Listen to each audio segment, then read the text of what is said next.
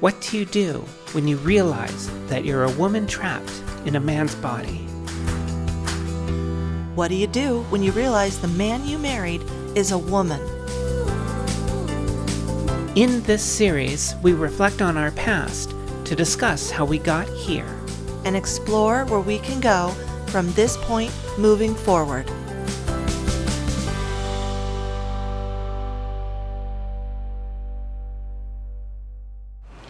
Hi, and welcome to this week's episode of The Rage. My name is Jennifer Termini. And I'm Callista Termini. And today we have a very special guest. Our first guest ever, Ms. Elizabeth Weiner.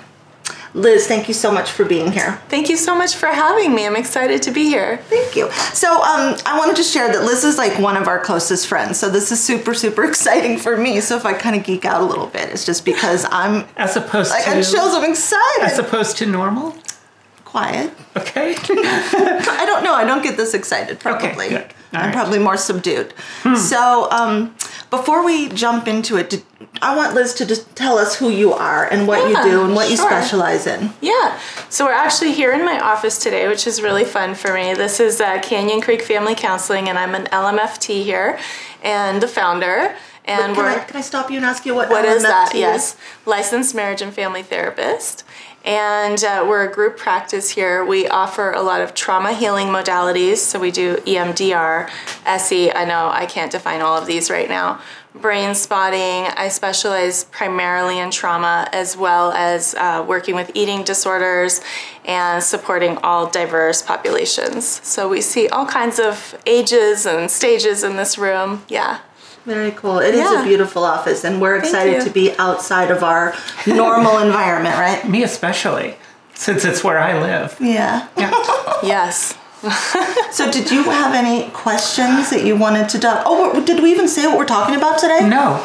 So sorry, folks. We are talking about attachment styles and trauma healing, right? Is that kind of, does it dovetail, or is it just attachment styles? I would say, well, I will defer to Liz, but I think it's attachment style as it shows up in trauma with clients. And so as a trauma-informed therapist, Liz is going to go over with us what those different types are, as well as, specifically as it relates to the content on the show. I know that we had talked about what does that mean and how does it show up differently for different populations, specifically the LGBTQ plus population.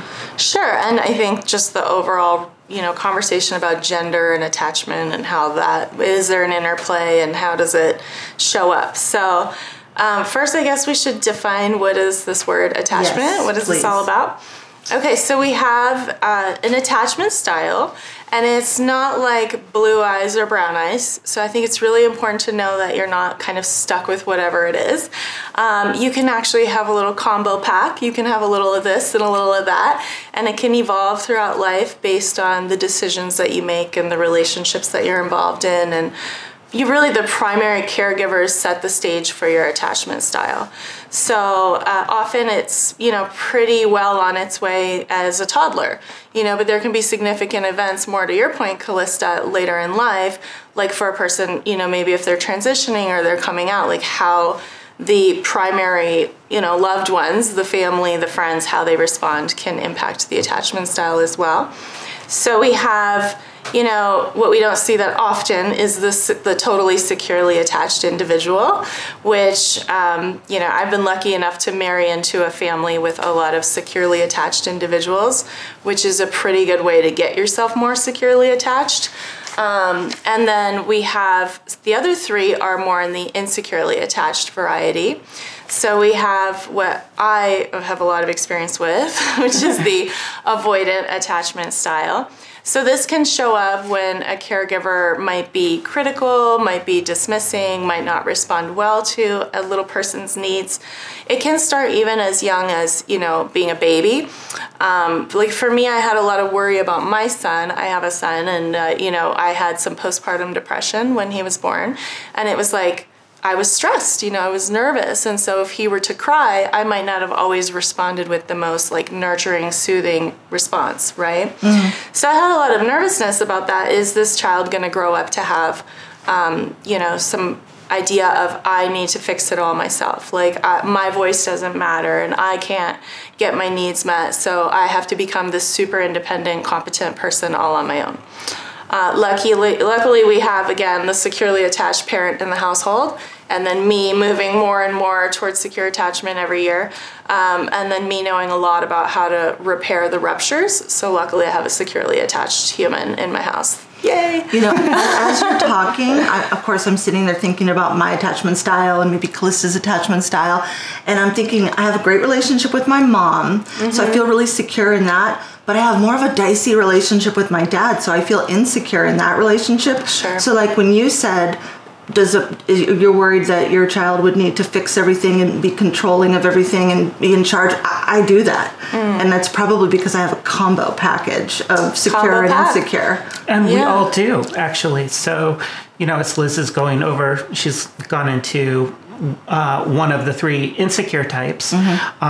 We all have that, and they also show up in different ways. Like, how does it show up in our friendships versus our intimate relationships versus, as Liz was talking about, her relationship with a young infant. So they do show up in different ways depending on what is the model that was given to us at a younger age that imprinted how we now show up as an adult. And that can change, right? Like, Well, you're not That's stuck with anything. No, That's the thing that gives me so much hope. And that's why I focus on attachment a lot in this work. So then moving on, we have the ambivalent or anxious attachment style. So this is a person who leans in a lot, kind of, maybe there's a lot of behaviors and things that are designed to gain the attention of the other person, but then when the other person might give that attention, they might back off because they don't totally trust it. So it's really this like leaning in and then having a threat response. So, avoid, what is the word? Approach, avoid. It's like this constant conflict of approach, avoid. I heard someone say I hate something. you, don't leave me. You've heard that phrase, right? Yeah. I'm sorry, I didn't mean to. Yeah, She's go. always telling me I'm interrupting. You got excited. Go I ahead. got excited. Go. I did. I was listening to another podcast, and they were talking about where people want to love bomb their partner. They're so in love with love, but then as soon as they get that love, they freak out and pull back and That run would be away. it. Is that That would it? be it. And what attachment style is that? Insecure. That's that anxious or ambivalent. So there's different terms that have been used by different therapists and such. So yeah. Okay. Yeah, All right. so that's that one. That's a tough one to be in. It is a really tough one. In fact, what usually ends up happening is that people like that, like you said, that love bomb, the person that they're going after is not receptive to it. And it's almost as if it's a game. Like, if I can just get this person to love me, and then I'll feel great.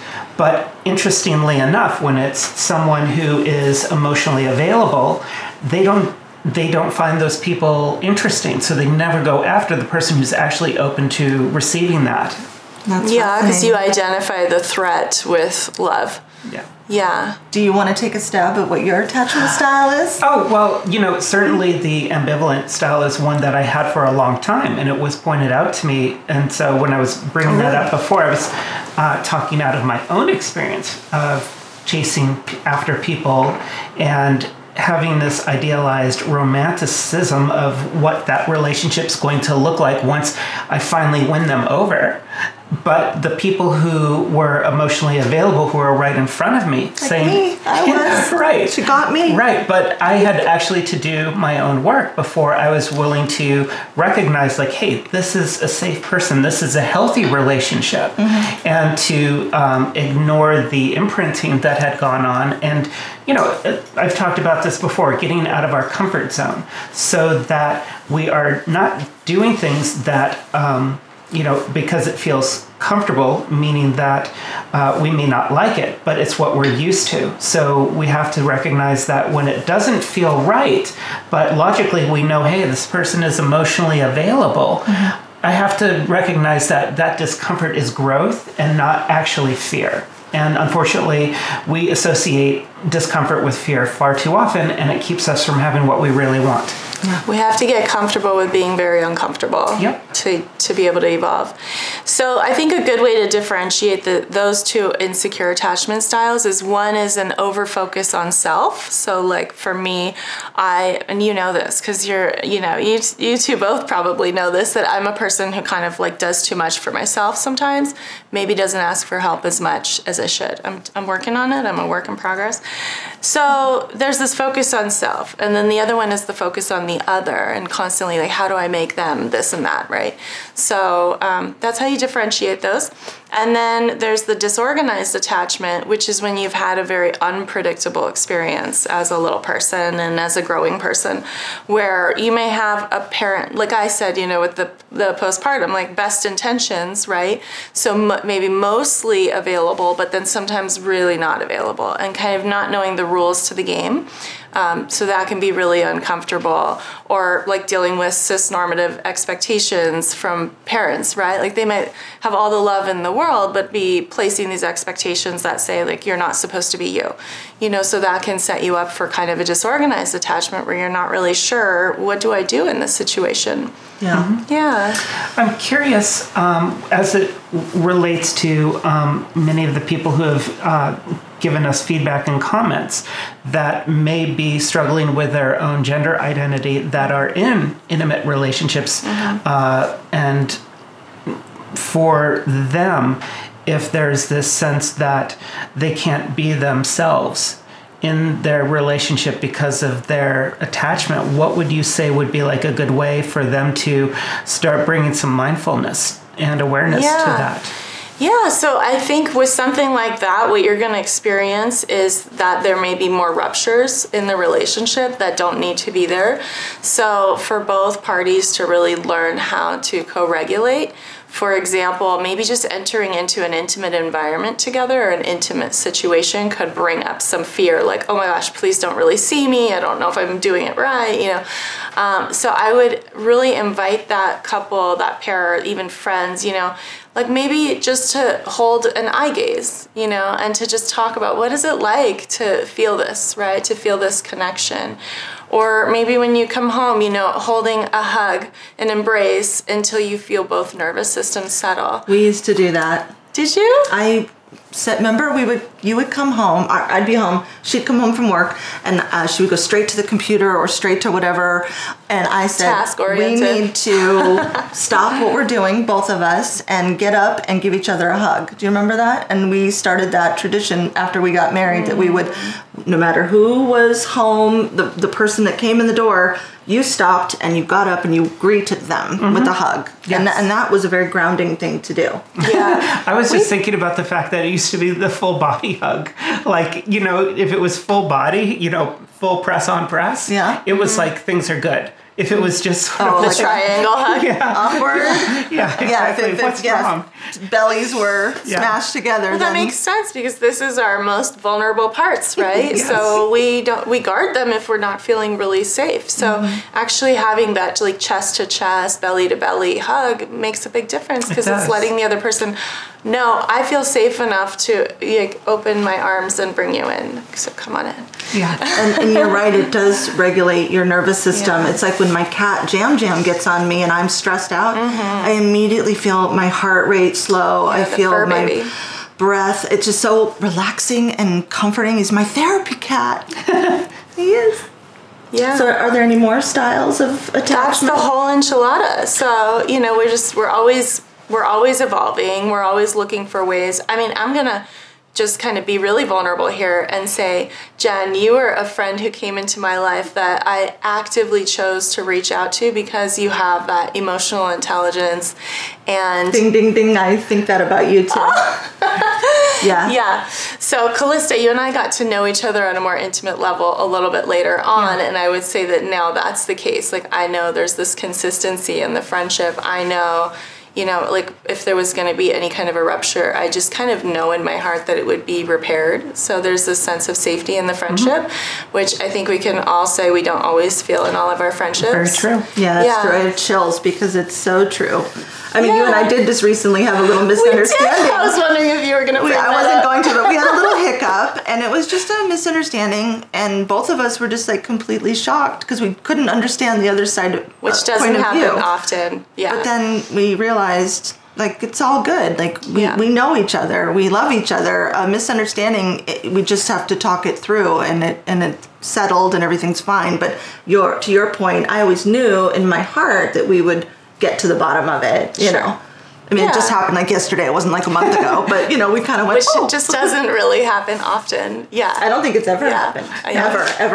Yeah. So we did good. And then in fact, Jen was like asking me, she's like, so what do you think? Like, what did I do? And I was definitely playing like therapist and being like, you have to recognize, like, okay, what did you do? Did you clean up your mess? Did you apologize? Great. Well, then let Liz sit with her feelings. She needs to process too. And you know, you were looking for, I felt like you were looking I want to for, make it better. you wanted it was a misunderstanding. Yeah. And well, just because I care. Like, I was like, I'm not letting this friendship go down over a misunderstanding. No, like, never. No. Yeah, so. No. Yeah.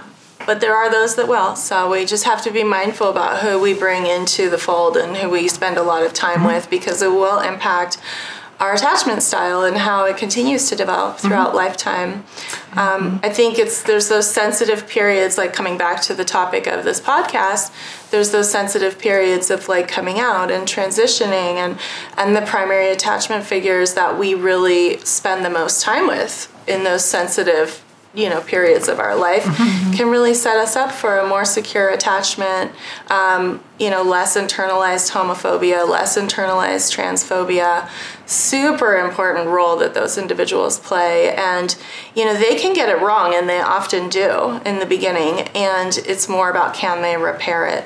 You know, can they come back? Do you have a secure base, a foundation already built, right? So if you have that secure foundation, then the ruptures can, even those huge ruptures, you know, misgendering and, you know, the pronoun thing, oh my gosh. I work with so many young people, and sitting with their families and hearing in 50 minutes how many times someone can use the incorrect pronoun. It's incredible. So, but, you know, if you have the strong foundation and you have the secure attachment there kind of budding in the family style, then I think everybody can get through that process pretty successfully. What do you see in terms of the, you know, the clients that you work with that are on the LGBTQ spectrum as being in terms of attachment, what would you say is the most difficult type of attachment situation? You know, I mean, I feel like anything that creates adversity in your life is going to make you more, have bigger attachment needs, right? So like if you're facing a lot of discrimination in your peer group, in your teacher group, in your coach, you know, certainly churches, that I've seen a lot of that, right? Sorry to the truth, but you know, this community. Well, so, sure, they're very rigid. It's a really tough one because that's your whole family. That's like, you know, we've got kids that are going away to summer camps and they look forward to that all year. And then once they're coming out or transitioning, they just don't have that same welcoming experience. So the attachment needs get bigger, and therefore the primary caregivers need to kind of rise to that occasion.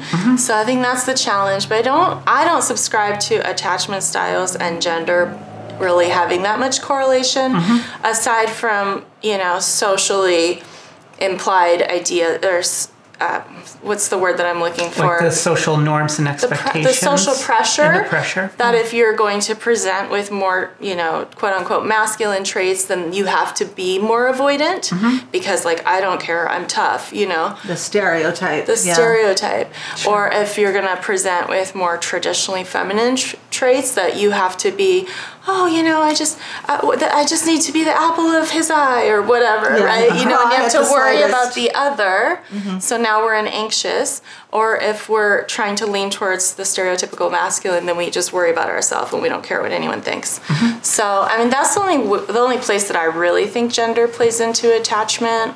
But it definitely, the process of, you know, being supported through those transitions, that has a lot to do with attachment. So I'm blanking on which was the attachment style, which was the push and pull.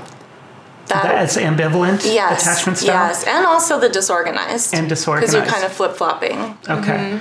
because I think, like, as I think back about, my transition, and certainly I was a late bloomer in that respect, and so much of the ambivalent attachment style that I had growing up from one of my particular parents played a big role in that. And so the need for me, as someone who always needed external validation, that idea of loss, that I'm going to lose the people and lose the things, lose my community, played such a big role in that, because again, it's like and again, I've seen this happen, not just with me, but with so many other people in my community, of that fear of losing everything and then feeling very alone, feeling very abandoned.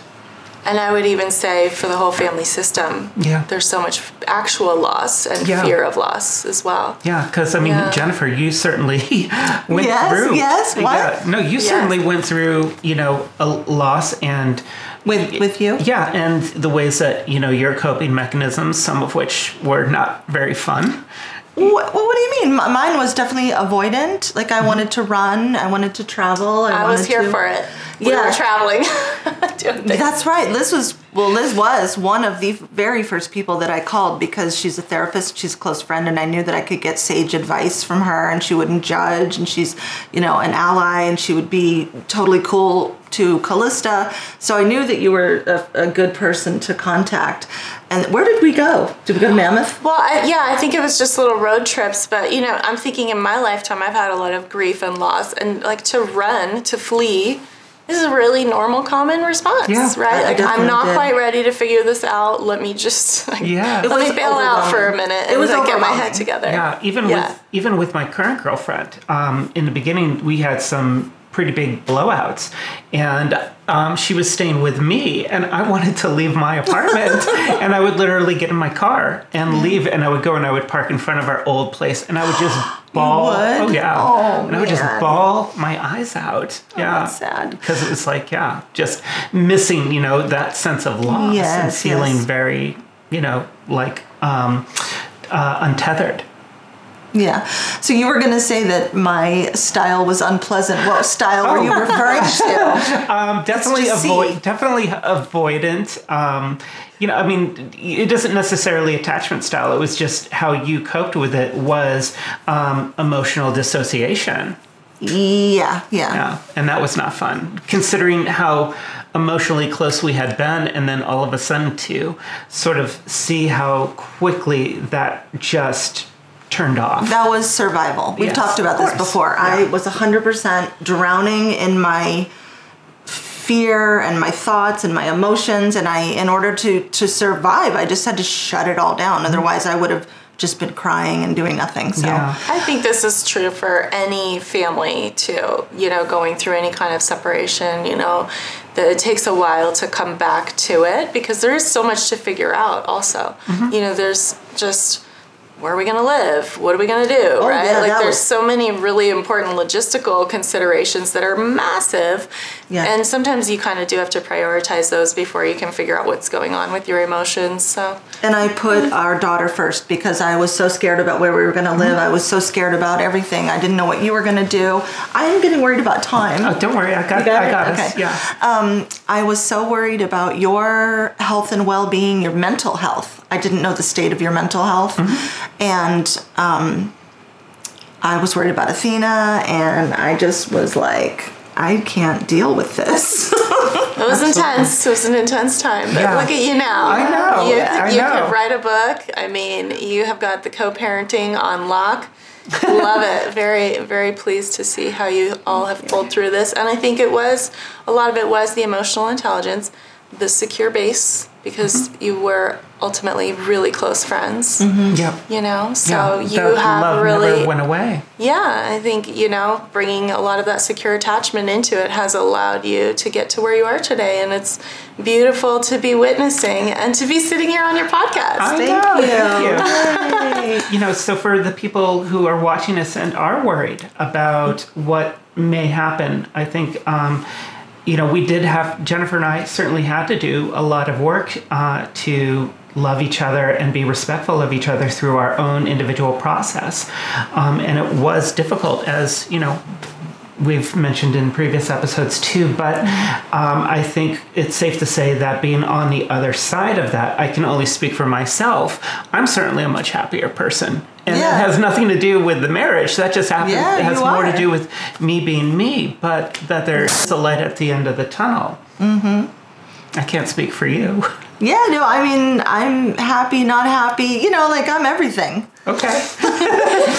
Because we're a mixed bag sometimes. Yeah. But I'm completely happy for you, and I'm happy that we are friends, and I'm so happy that we can do this podcast together and that we can laugh and talk.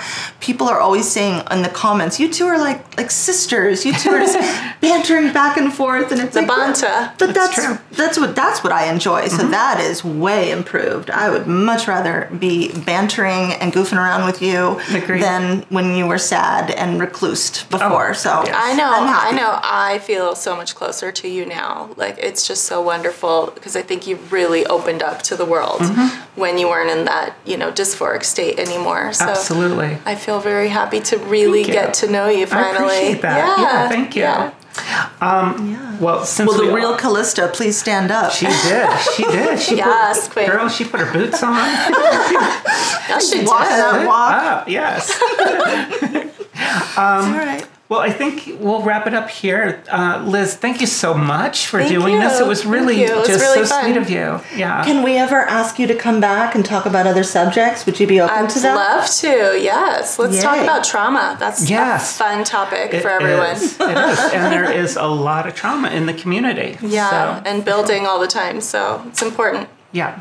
So, thank you everybody for watching. If you like what you saw, hit that subscribe button below wherever it is. Yes, please comment and like and share and join us on Patreon. We would appreciate it. Yeah, thank you. And we'll see you next time. Thanks for watching, everyone. Bye. Bye. Thank you for tuning into The Rage. If you haven't done so already, please hit the like, share, and subscribe button now. We truly appreciate all your wonderful support. Find us on social media at The Rage Episodes. And leave us a comment. We'd love to hear from you. Want to get more involved? Join us on Patreon. Supporters receive extra benefits as well as access to member-only content. Thanks again, and have a beautiful day.